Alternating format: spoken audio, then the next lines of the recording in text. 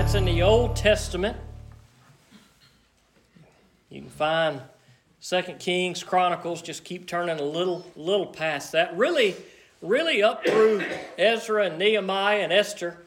Things are kind of in chronological order in the Bible, and then most of the books we see that after that in the Old Testament are prophets that kind of spoke during the times of the kings, and at some spots, maybe after the return to Jerusalem or around about that same time, but really up through Ezra, Nehemiah, Esther, and that part of the Scripture, everything really is somewhat chronological to that point. But Esther chapter 2. Last week we were introduced to two of the main characters of the story. One was the king of Persia. His name was Ahasuerus or Xerxes. You may hear me say either of those names, but they're both talking about the same person. And we talked about several little things that maybe are sometimes discussed when we look at the book of Esther, but we don't want to overshadow the main point of the book with some of these other things that may sometimes be brought out in the book. There's a main point that the author is trying to get to. And last week we asked the question, where is God? Because God is not mentioned in anywhere in the book of Esther, and we don't see any big miracles in the book of Esther. But what we do see as we go through the book of Esther is it seems clear that God is working behind the scenes in the background, not with miracles maybe that we have been used to seeing earlier on in the Old Testament, but God is still at work, seeing that just the right people get into just the right place at just the right time to accomplish His will. Now, last week we saw that the King Xerxes, was not happy with Vashti. There had been this big party, and he was drunk, and he had called for the queen to come out to show her off in whatever way he intended, and she refused to come. Now, whether he was right in calling her or whether she was right in refusing, that's not really the point. But as a result of that, the king's advisor said, look, we've got to make an example so that men can be leaders of their own household, so that their wives won't speak against them. And so they had to get rid of Queen Vashti. And that's kind of what we saw last week in the story. Details that may not really seem like they make any sense, but as the story unfolds, we will see that all of these things are occurring because God is going to accomplish something through the events that we see. And so the key takeaway last week is that God is not clearly visible, at least not in word or by any actions, but God is there, and He's there in our life, even when He's not visible. And we see King Xerxes, and we see Queen Vashti is now out of the picture. And we pick up there in the story this morning in Esther 2. So let's pray, and we'll jump in. Father God, we come to You. We thank You for Your good word. I pray that You would just help us to get something from what we see today. I pray that Your Holy Spirit would help us to concentrate and to focus. Help me to do a good job to preach and teach, that You hide me behind the cross, that You keep me humble, dear Lord, and I pray that all the glory this morning goes to You.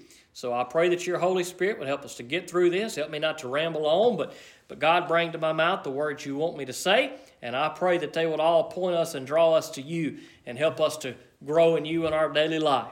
In Jesus' name I pray it. Amen. Esther 2. Sometime later, when King Ahasuerus, also known as Xerxes, rage had cooled down, he remembered Vashti, what she had done, and what was decided against her. The king's personal attendant suggested, let a search be made for a beautiful young woman for the king. Let the king appoint commissioners in each province of his kingdom, so that they may assemble all the beautiful young women to the harem at the fortress of Susa. Put them under the care of Haggai, the king's eunuch, who's in charge of the women, and give them the required beauty treatments. Then the young woman who pleases the king will become queen instead of Vashti. This suggestion pleased the king, and he did accordingly. Okay, so the story is set.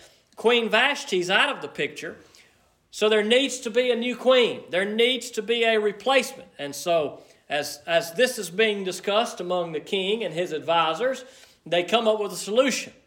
We need to gather up all the most beautiful women of the land and all the different provinces and they need to be brought before the king so that the king can make his choice. Now, this whole process that we see here through Esther played out across several years. These were not events that happened quickly, but they were stretched out over several years. And so the king, he likes this idea. He likes this plan for all the beautiful young ladies of the whole province to come before him. Now, this was a large province, as we talked about last week, from over kind of stretching into the tip of Africa all the way over to India. So this is one of the largest empires that there has been, the Medo-Persian Empire.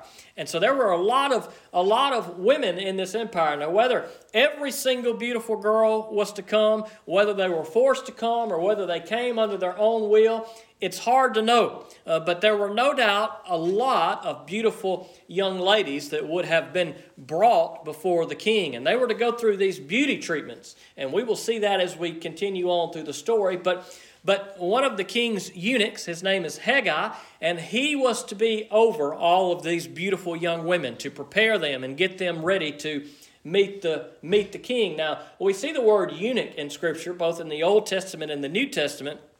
And eunuch is simply a term to describe a male who doesn't have the male reproductive organs. They have oftentimes been removed. And so when we see that word there, that's what that's talking about. And these eunuchs were the ones who would have been in charge or over the king's wife, the queen, or any of the king's other women, as concubines. These eunuchs would have been over women, and that's natural to understand because there would have been no opportunity and no chance for these men to do anything with these women. These were the king's women. They weren't supposed to be touched by anybody else, and so these eunuchs would have been placed in that position to look after these beautiful women. And you could understand the temptation that a man would face being among beautiful women, likely hundreds of beautiful women in some instances. And so as horrible as a practice as that is, and that was,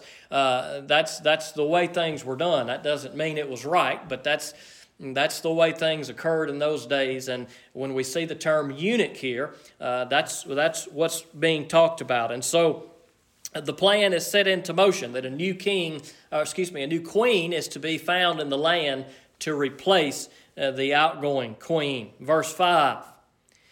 In the fortress of Susa, there was a Jewish man named Mordecai, son of Jair, son of Shimei, son of Kish, a Benjaminite. Now, tuck that little bit of information away in your mind. We will discuss that as we progress along in the weeks to come. But the idea and the fact that Mordecai was a Benjaminite will play a part in the story as we continue. But essentially what that is saying to us is that Mordecai was a Jew. And we see that today as we read through the rest of this passage. But keep this idea that Mordecai was a Benjaminite in mind as we continue over the next few weeks. Verse 6, he had been taken into exile from Jerusalem with the other captives when King Nebuchadnezzar of Babylon took King Jeconiah, or Jehoiachin is probably who that refers to. Sometimes we see different kings referred to in different ways, but when it says Jeconiah, it probably is referring to Jehoiachin. That was probably a different name, who was the king of Judah into exile. And so it's just reminding us that, hey, the Jewish people were taken into exile by King Nebuchadnezzar of Babylon, and that's why they were scattered throughout all these places, and that's why they weren't in Jerusalem right now. In verse 7, Mordecai was the legal guardian of his cousin Hadassah, that is Esther, because she didn't have a father or mother. The young woman had a beautiful figure and was extremely good looking. When her father and mother died, Mordecai had adopted her as his own daughter. So here we are introduced to two more of the main characters of the story, Mordecai and Esther. Now, these two characters are Jewish, as we see here and as we see as we continue along. Mordecai was the cousin of Esther. Now, when we first see Esther mentioned here, we see her referred to by the name Hadassah. Now, oftentimes we see people in Scripture referred to by different names. It's possible that being in a different culture, in the Medo-Persian culture, that perhaps she adopted a name, or many of the Jews adopted a name that would have fit with names that would have went with that culture. I'm not really sure, but we see that briefly here it speaks of Hadassah, but then the author tells us that is Esther, and so we will see her referred to as Esther from this point forward. And so, what is the key takeaway from Esther? Well, we see it right here. She was beautiful. She was extremely good looking, the text says. She was an orphan. She did not have a mother or father. They had died, and Mordecai had adopted her. He was taking care of her. Now, I'm not sure how much older Mordecai was than Esther at this point, but he was certainly at least a little older than her, probably a lot older than her. But Mordecai was Esther's cousin who was taking care of her. And it seems as we go through the story that Mordecai really did care for Esther, and he was doing his best to watch over her. Verse 8. When the king's command and edict became public knowledge, many young women gathered at the fortress of Susa under Heggai's care. Esther was also taken to the palace and placed under the care of Heggai, who was in charge of the women. The young woman pleased him and gained his favor, so that he accelerated the process of the beauty treatments and the special diet that she received. He assigned 7 hand-picked female servants to her from the palace and transferred her to her servants to the harem's best quarters. So Esther was a beautiful young lady. And when the king's man, Heggai, the king's eunuch who was in charge of this process and these women, when he saw her, he was amazed at what he saw, and she gained favor with Heggai. Now, I think we talked about this a little bit last week, how God works and how we see God work sometimes in Scripture, in the Old Testament. Oftentimes, God, in whatever way He makes this occur, He allows His people to gain favor with those that are over them in some way. We see it with the story of Joseph, that no matter where he was, in prison or with Pharaoh or wherever, he always gained favor. We see that with the story of Daniel and Shadrach, Meshach, and Abednego as they were taken into the land. They didn't want to eat the king's food, and they requested to be able to eat vegetables and drink water, and the guy who was over them allowed them to do that, and they gained favor. And God always seems to, in these situations, when He is working and working through people, whatever way He makes it occur, people gain favor with those who are over them. And that's what occurred in Esther's case. Now, I don't know that Esther necessarily did anything to gain this favor, and I doubt that she did.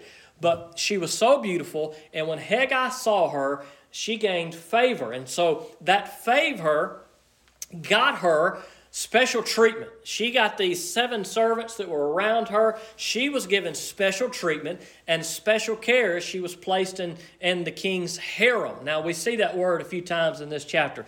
That would have been essentially like a house or a headquarters or a place where these women would have lived. It would have been a place where the queen would have lived, or where the king's concubines would have lived. And so these harems would have likely housed lots of women. And all of these women who had gathered together, who were preparing themselves to go before the king in hopes of being the next king, would have stayed in these harems. And so when we see that word, that's what that means here.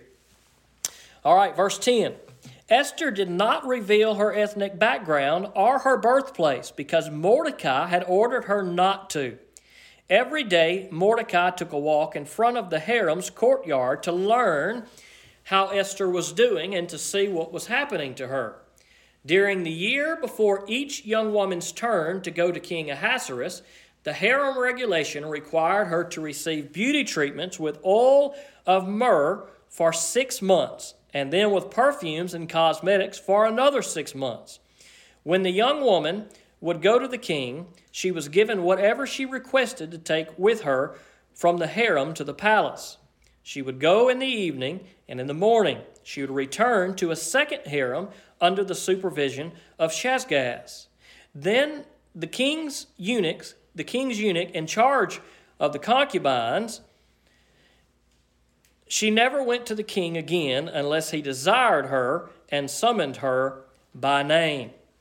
So Esther is part of this process of going before the king, but Mordecai had told her not to reveal that she was Jewish to the king. Now, I'm not exactly sure why that Mordecai ordered her to do this. Now, it's possible that maybe there was some tension there that the story does not tell us up to this point. The Scripture doesn't really tell us that the Jews would really be in danger, or that the king would be against having a Jewish queen. It doesn't say that, but for whatever reason, Mordecai said, "Hey, keep who you are secret. Don't let anybody know that you are a Jew." Now, as the story progresses along, we will see that it's a good thing that Mordecai had given Esther these instructions, and perhaps Mordecai knew that there was some tension, or maybe there was some hatred toward the Jews. We simply do not know up until this point. But Esther, what we see with Esther throughout the story is that she listens to Mordecai. And she seems to be, for lack of a better term, she seems to be submissive here. And this is often a point that folks will point out. I don't know that this is a key part of the story, but I think it's at least a part of the story that Vashti was not submissive to the king, and Esther was submissive to the king. Now, not to say that everything the king did was right, not to say that these actions were right, and some will point this out, and rightfully so. These are wrong actions for the king to want all of these women and to want all of these concubines, because all of these women that are going before him, only one is going to be the queen, and it's likely that the rest of them would have remained, at least some of them, as the king's concubine for him to use them. And that's probably the best way to put it, as he saw fit. And this is not appropriate behavior. And some would look at this and say, well, this is a problem. This is a problem with men, and this is how men are. But I don't know that this is necessarily a man problem, using his power over women. I think that this is simply a power problem. When people have power, they will do whatever they can to keep that power, and they will use that power to get what they want. In this case, it just so happened that a man wielded that power, and he used that power, I would certainly say, in an inappropriate way against these women, to use and abuse these women in a way that is not how God intends for men to treat women. But we also have a couple of good examples in Scripture of queens who were no better. For instance, Jezebel. Perhaps you have heard that name. Well, Jezebel was a queen, and what does it say of Jezebel in 1 Kings 18? That she had the prophets of God killed, who were men. And so she used her power to get what she wanted. What did she want? She wanted the prophets of God gone. She kind of propped up and followed and liked the prophets of Baal. And so she used her power in an inappropriate way as well. And then later on in the story, we see a queen that pops up very briefly in Scripture in 2 Kings chapter 11 by the name of Athaliah.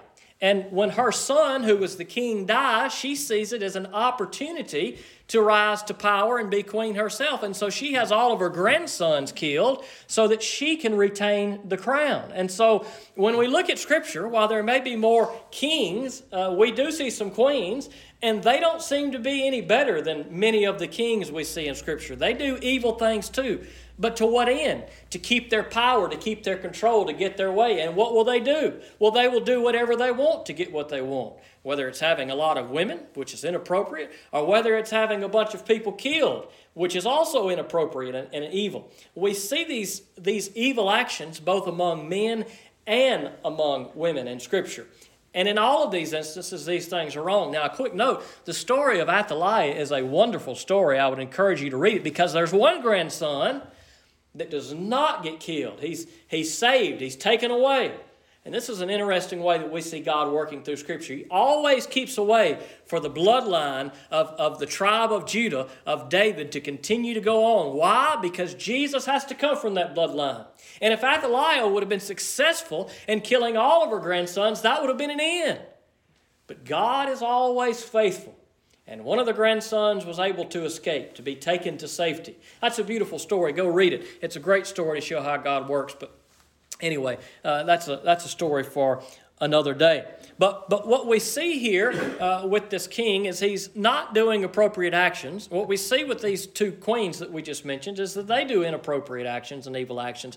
But again, we said this last week, these things are not what the story is about. Now, we can talk about these things, but I don't think that that's the main point that the author necessarily wants us to get from this story, the king's evil actions or anybody else's evil actions, that these women should go. And on the flip side, we may say, well, these women were forced to go, but for some, they may have desired this. After all, if you go for this tryout, so to speak, and the king picks you to be a queen, I mean, you're going to have a pretty good life.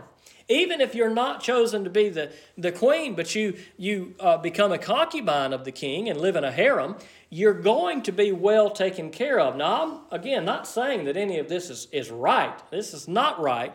But the women may not necessarily be the victims here. They may have, some of them jumped at the opportunity to go before the king. Now, we don't know what Mordecai's motives were by encouraging Esther and telling her she needed to go.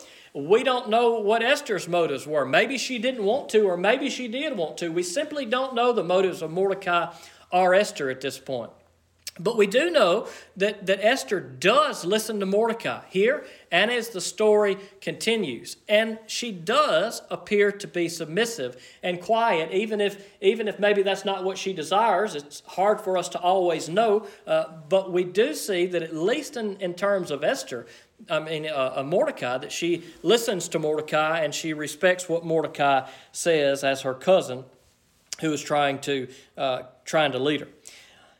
Verse 15, Esther was the daughter of Abihail, the uncle of Mordecai, who had adopted her as his own daughter.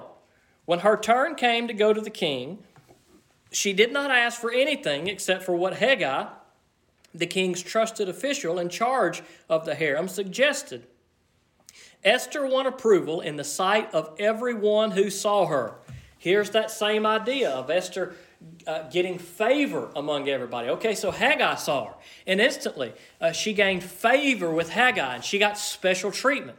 And then again, when everybody sees her, they all are amazed at what they are seeing, and she wins the approval of everybody. Now, we said at the beginning of the story that we don't see God mentioned, but I think details like this, we see God at work. This is God who is helping Esther to win the approval of all of these people. Who is it that gave Esther her beauty? You may say, well, it's just her beauty that's helping her to win approval. Well, who made her so beautiful? It was the Lord who made Esther the beautiful woman that she was. And so whether it was her beauty or her attitude or her actions or whatever it was that people saw, when people saw Esther, she won their approval. She won their favor. And this is just one little detail, I think, that we see. Okay, God is at work. God is allowing this to take place for Esther to be able to get to where she needs to get, for God to accomplish his goal throughout this story. In verse 16, she was taken to King Ahasuerus in the royal palace in the 10th month, the month of Tebeth, in the 7th year of his reign. The king loved Esther more than all the other women. She won more favor and approval from him than did any of the other young women. He placed the royal crown on her head and made her queen in place of Vashti. So not only did the king's servant Hegai, did she gain approval with him, not only did she gain approval with everyone else who saw her, but when she went before the king, he loved her more than all of the other women. She gained the king's approval, and now we have a new queen. The old queen is out, and the new queen is in. Verse 18. The king held a great banquet for all his officials and staff. It was Esther's banquet. He freed his provinces from tax payments and gave gifts worthy of the king's bounty. That's pretty good. Freed everybody from tax payments. That'd be fantastic if any of our leaders were so in love that they canceled our tax payments for a while. But the king was very excited. So he cancels these tax payments. He frees people from them. He throws this huge banquet. And it is a good day for the king and the queen and the people of the land. When the young women were assembled together for a second time, Mordecai was sitting at the king's gate. Esther still had not revealed her birthplace or her ethnic background as Mordecai had directed. She obeyed Mordecai's orders, as she always had while he raised her. Now, here we see what I think is kind of a theme here with Esther. She does appear to be submissive to Mordecai. She does listen to him. It said she listened to Hegai when it got her turn to go before the king. These women could take something with them before the king. And she asked Hegai what to take. She followed his advice, just as she had followed Mordecai's advice. Now, maybe she was young. Maybe she didn't know any better, and she just was doing what they said. Or maybe she was wise. Maybe she said, hey, I'm going to listen to these men. I'm going to follow their examples. I'm going to follow what they guide me to do because they know better than me. And this appears to be a theme in Esther's life as she listened to Hegai, and she has obviously been listening to Mordecai throughout this whole process. Verse 21, during those days, while Mordecai was sitting at the king's gate, Bigthan and Teresh, two eunuchs who guarded the king's entrance, became infuriated and planned to assassinate King Ahasuerus. When Mordecai learned of the plot, he reported it to Queen Esther, and she told the king on Mordecai's behalf. When the report was investigated and verified, both men were hanged on the gallows. This event was recorded in the historical record in the king's presence. Now keep this last little section in mind because this is going to play a big part in the story as we move along. This is a clue for something else that's coming up in the story. We get this, right? We talked about this last week when we watched movies and TV shows. The author, the writer of the script, puts little clues in there, and we don't always notice them. This is true whether you're watching Scooby-Doo or Murder, She Wrote or whatever. And at the end of the episode, there's usually some flashbacks, and they point out, hey, here's a little clue, and here's a little clue, and you don't notice these little things, but once you see the big story, you can go back and you see, hey, this is a clue. Now, as we're reading through this story, we say, okay, so Mordecai did a good thing. He heard about this assassination plot, and he reported it. And what happened? Well, the king was saved, and it doesn't appear that really anything happened. It was just wrote down in the king's record, hey, here's what happened. These guys were going to assassinate you. Old boy named Mordecai heard about it. He saved your life. And so this is a part of the story that we will see and talk about later. But our story has brought us to the next stage, to the next main characters, to Mordecai and to Esther. Here we see some Jewish folks in a foreign land. Esther is extremely beautiful, and I believe by God's power, she gains the favor of all the other people who are around her, and God has placed her in the most unlikely of places. He has placed her to be the queen in this foreign land. Now, you may look at the events like we've discussed in the first two chapters, and you may say, well, I don't agree with the way they did things, and I don't agree with that, and I don't think it should have been this way, and this is wrong, and this is wrong, and this not right, and that's not appropriate behavior. And you may be right in all of those instances. But it doesn't matter about those things so much as it matters about where is Esther? Where is Esther? Esther is where God wants her to be. And the things that occurred in her life before then that may have been inappropriate or bad, they may have very well been that. But at the moment of time that this story takes place, this is where God has placed Esther. Now, last week we talked about where is God? Well, this week perhaps a better question for us to ask and answer is where are we? Where are you in your life? You may be in a place that is the most unlikely of all places. You may be in the midst of a journey of somewhere that God wants you to be. You may be somewhere where it looks like things are not looking good. I mean, after all, for the Jewish people, they'd been driven from their own land. They're in a foreign land. Things were not looking good for them. But yet God was still at work. Throughout all of the journey, throughout all of the process, God was still at work. And so where are you in your life today? Maybe you're in a season where things don't look good. Maybe you're in a season where you look out and you say, man, things are bleak and things are difficult and things are tough. And I don't know how to get through this. I don't know how I got where I am, and I certainly don't know how God is working.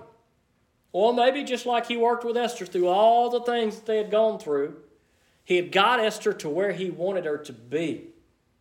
Perhaps God has got you where He wants you to be today. Where has God placed you today? You may be waiting for God to put you somewhere when God has already put you somewhere. God may already have you just where He wants you to be. Maybe God wants you to be right here at Enterprise Baptist Church, serving Him, being part of this body, doing His work. Maybe God wants you to be at the office you're at. Maybe God wants you to be at the school you're at. Maybe God wants you to be in the state you're in or a place you're going. Whatever it may be, where are you at? Because that may be where God wants you to be in the most unlikely situation. And it may be that you got where you are by doing things or things occurring that weren't right, that weren't good. But God can still work through those things. That's not to say, well, praise the Lord, let's glorify God for sin, for bad things. No, that's not what it's about.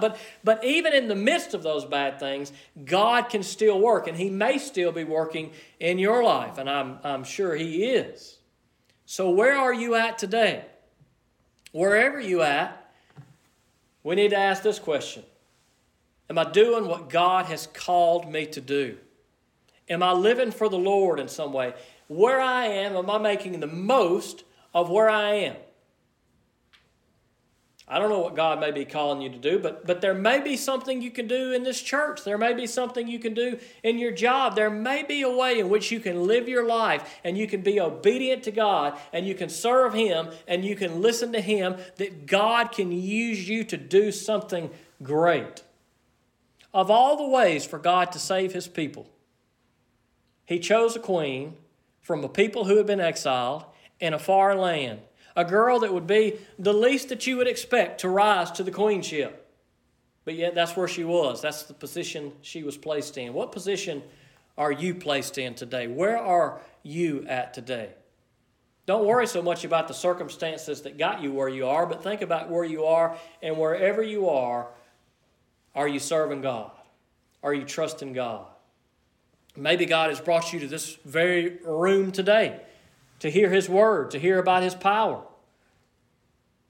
Maybe God has been leading you to the cross of Jesus Christ, to know that Jesus was your Savior, that He died on the cross for you, that He shed His blood, that He was placed in the grave and He rose 3 days later. Maybe God placed you here today to hear that truth. Maybe you've been hearing that truth and you need to respond to it.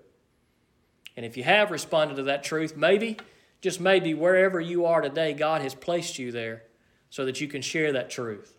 What does it mean to share that truth? Well, we talked about that this morning, coincidentally. We just got to love the Lord. We got to love people. We got to love on people in the way that God loves us. And when we do that, when we live our life in that way, people can see that in our life.